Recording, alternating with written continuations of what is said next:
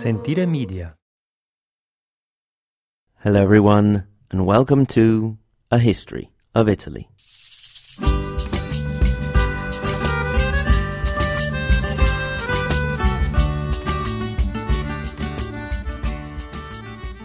Episode 23, Here Come the Ottonians.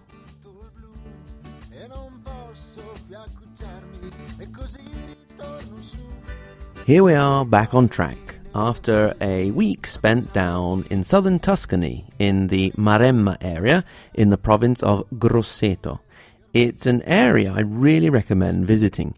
You can find amazing little coves with crystal clear blue water, nice little hilltop fortresses, monasteries, a strange sculpture park in which an eccentric sculptress actually lived in one of her sculptures for 30-odd years, and the Roman ruins of the town of Cosa, which translates as what. This last visit prompted several days of an Abbott and Costello style "what's the name of the town" sketch, until everybody got a bit sick of it. Anyway, you can see an idea of what the trip was like on the YouTube page of A History of Italy as soon as we have the video edited and out, and so look out for that. Meanwhile, if you look up Orbetello on Google Maps, you can see what a very weird geographic formation it is. I personally didn't know the existence of it until I actually recently visited.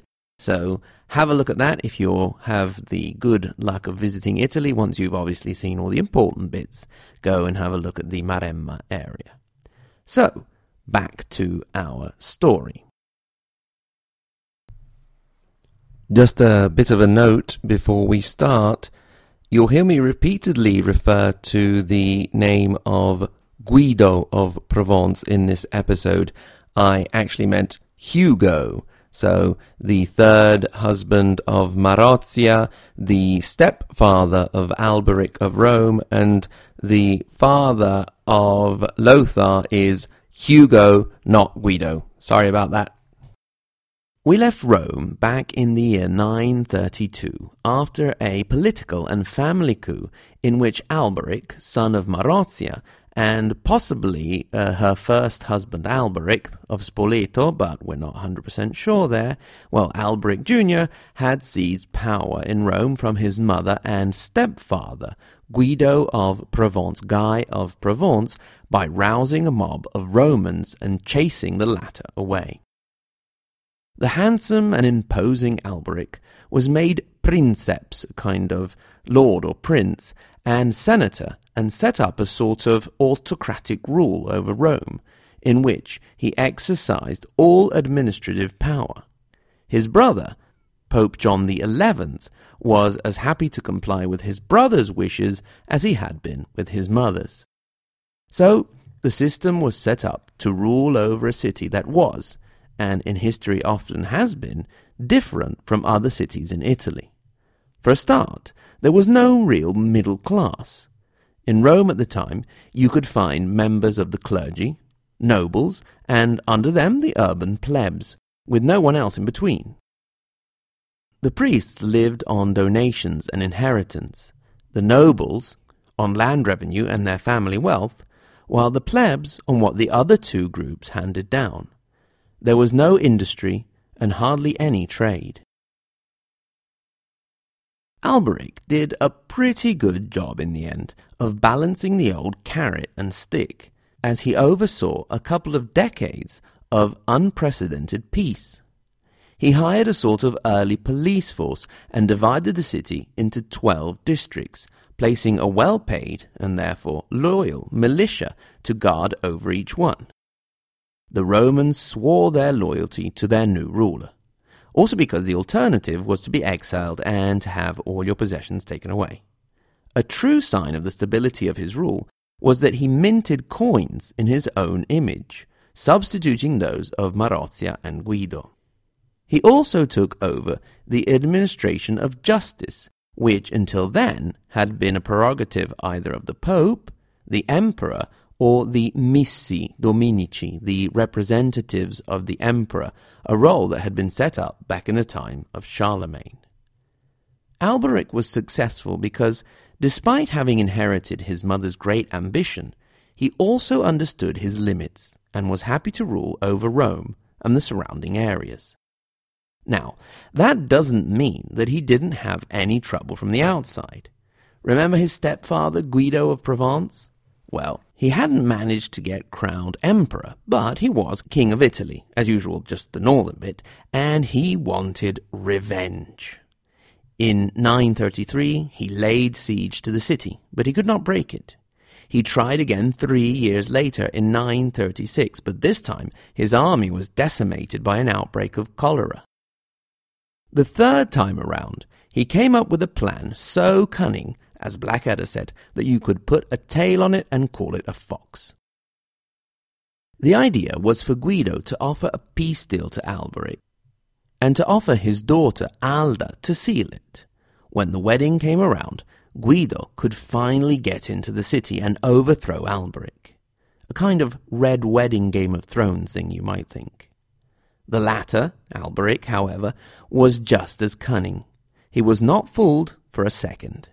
He quite happily accepted Alda as his bride, but simply didn't invite his future father-in-law to the wedding, so plot foiled. In the same year as the failed wedding coup, the Pope, John XI, the other son of Marozia, died. In his place came Leo VII, who tried to promote in the Italian church the same reform that Odo of Cluny was promoting in France. I won't go too much into it, but basically they were trying to get a more strict Benedictine practice into the monasteries. Alberic was fine with Leo trying to reform the church, as long as he didn't try to interfere with the politics of Rome. Unfortunately for Leo, he died only 3 years later in 939, and nothing makes promoting a church reform more complicated than dying. In Leo's place came another Stephen, the 8th this time. He was not content to stick to the matters of the church and wanted to get back to a situation where the Pope was both the spiritual and political leader, and he hatched a plot to overthrow Alberic, but he was discovered and imprisoned.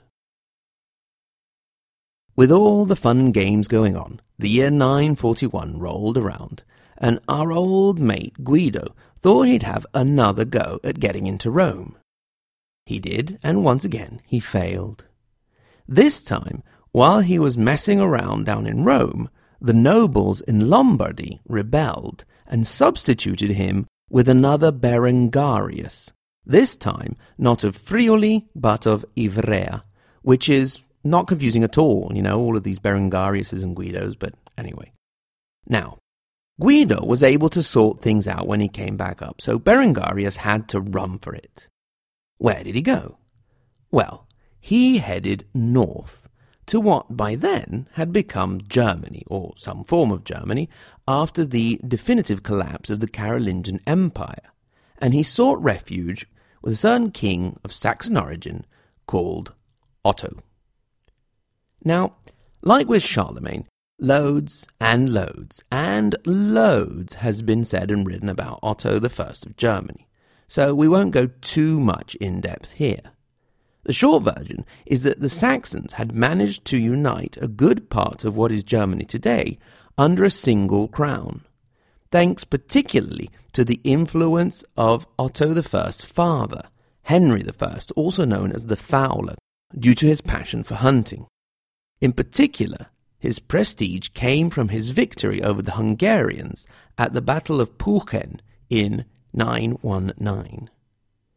He had managed to unite the German peoples and get his son Otto to be recognized as king, which he was in 936. If you want to hear someone talk about the Ottonians who actually knows what they're talking about, you can go over to the History of Germany podcast, where Travis Dow has a little mini-series on them. So, we had Berengarius hanging and chilling with Otto up in Germany, when, in 945, news reached the court that there was, once again, trouble in northern Italy. Berengarius borrowed an army of Saxons from Otto and made his way down to see if he couldn't take advantage of the situation. Once there, he met with the son of Guido, Lothar, who actually just asked to be left the crown of the Kingdom of Italy, and Berengarius accepted. I thought that was quite nice for a change. Lothar saying, "Hi there, Barry. Would you mind terribly just if I keep the crown and be king?" And then Berengarius would say, "Well, go on then, you go ahead." The real reason was probably simply the fact that Berengarius had analysed the situation and concluded that he was in no real position to oppose Lothar. However, he didn't really have to wait that long.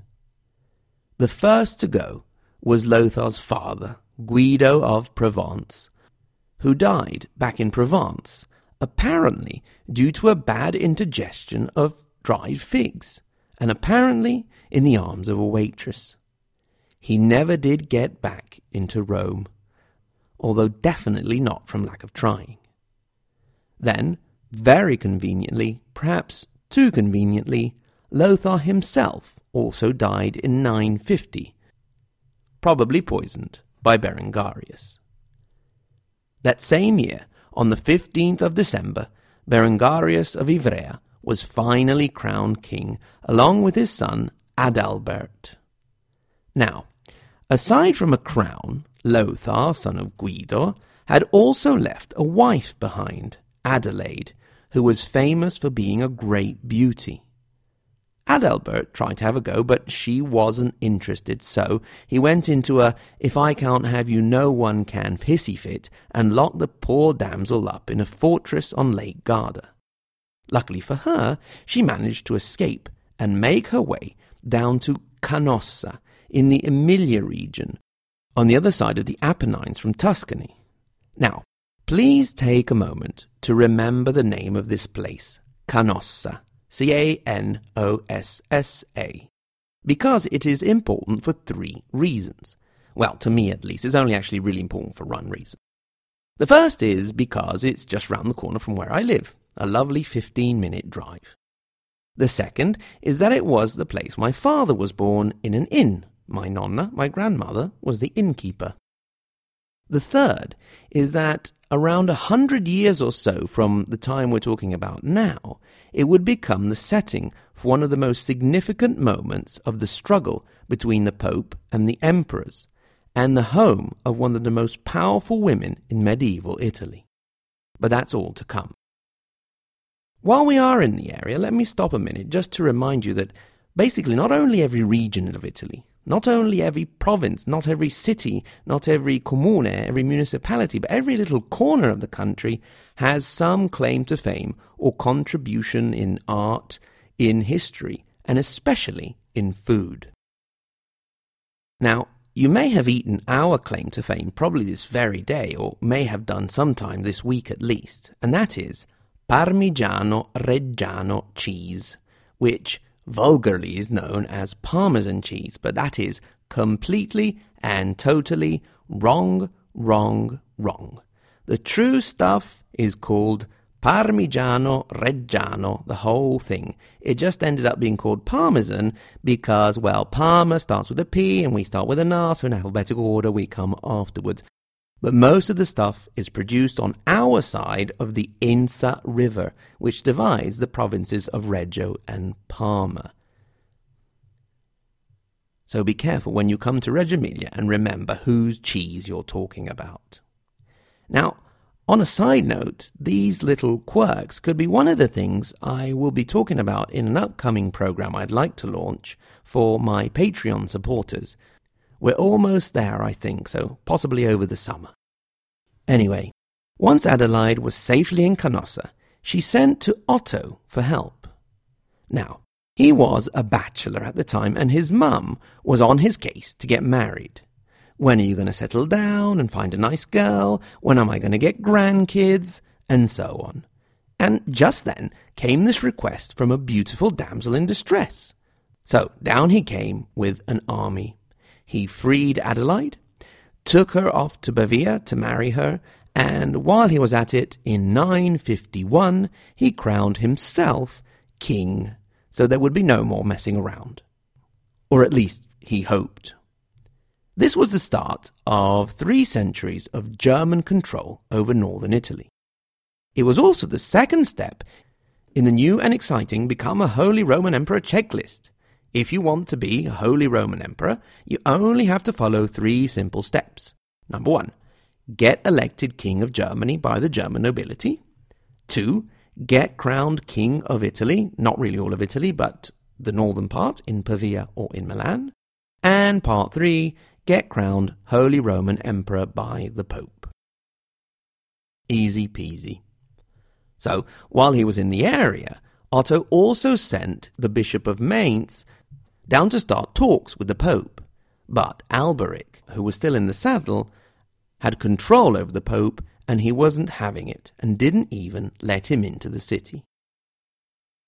Now we're back in Rome. Let's leave the Germans for a moment and see how things are going there. In a few words, not too bad. The city was going through over 20 years of peace after the coup by Alberic. But then, in 954, the man himself, the Lord of Rome, died of dysentery. Now, the number of times I've heard and read as a big history nerd that a person or an army was stopped by dysentery makes me wonder how very different history would have been if they invented Imodium a lot sooner. Anyway, before his death, Alberic had got the Roman nobles and clergy to swear that they would recognize his son, Octavian, as pope when the current pope, Agapetus II, what a name, died. Soon enough, Octavian's father Alberic died, and very soon after that, once again, conveniently soon, Agapetus also snuffed it, most probably with help from Octavian. So, Octavian had inherited the administrative power of Rome from his father, and now, in the year 955, he also became pope, with the name, very original name, of John XII, uniting the spiritual and administrative power under one person once again. Now, one important fact to consider about John XII was his age. Indeed, having been born in 937, he was, at the time of his succession to the throne of St. Peter, a venerable 18 years old.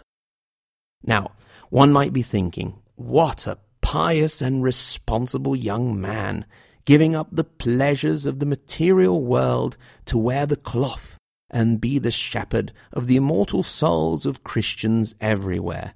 What a noble, self-sacrificing soul. Not at all. Not a bit of it. Not even close. We'll have to see what he got up to in the next episode. For now, let's be content with having set up the scene and introduced the characters for the start of an epic struggle between the papacy and the empire, that is, Pope John XII and Otto I of Germany. Thank you very much to everyone, as always, for listening. I'd really like to thank our first PayPal donor or donator, Teresa C., who is looking back on her Italian roots. Great to hear from you, and thanks again, Teresa. Thanks, as always, to our regular Patreon supporters, Sen, Sean, and Roberta. Thanks also to Reg B, who has intervened on the Facebook page, posting 2 very interesting historical books of Bologna that are over 100 years old, which would be great to see. Thanks very much, Reg, for getting in touch and posting those. As they have done, you can get in touch with us via email, hello@ahistoryofitaly.com. At the same URL, ahistoryofitaly.com, you can click through to our social media, look at the timelines and some other stuff that can help you navigate our complicated history. So, once again, thanks to everyone very much for listening, and until next time, arrivederci.